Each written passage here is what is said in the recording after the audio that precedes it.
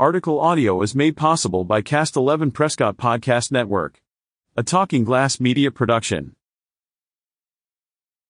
One of the unspoken heroes of the world's oldest rodeo is the man who goes above and beyond to make safe footing in PFD arenas for horses, riders, and other animal athletes. PFD Facilities Manager Mike Alderete, with his faithful dog Hank riding along, can usually be found expertly grooming the arenas with heavy equipment that consists of a water truck, a gannon, and a farm tractor with an arena groomer attached. With his trademark grin, Mike noted that there is a real science to arena grooming.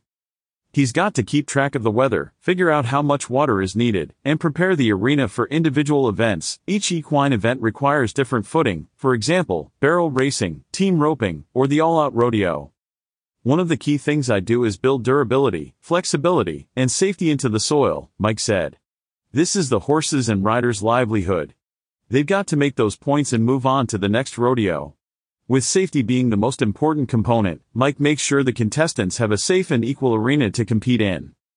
Every year, the Women's Professional Rodeo Association, WPRA, the oldest women's sports association in the country, partners with Justin Brands to recognize the hard work and time rodeo personnel put into making their arenas as safe as possible for barrel racing horses and all rodeo livestock.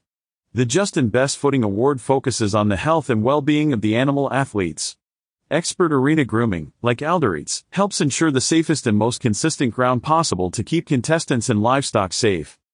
Thanks to Alderete's outstanding hands-on experience, PFD won the prestigious Justin Best Footing Award in 2022 and received second place in 2021 and 2023. Justin gives awards to the top 3 arenas every year. Prior to his and general manager Jim Dewey Brown's arrival, PFD had not won the award since 2006.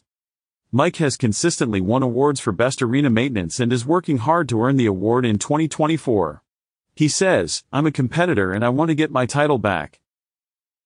Contestants know when they attend a Prescott Frontier Days Arena event, Mike Alderete has already been there, putting his award-winning talent to work to help keep them and their livestock safe. Catch up with more local news stories on signalsaz.com.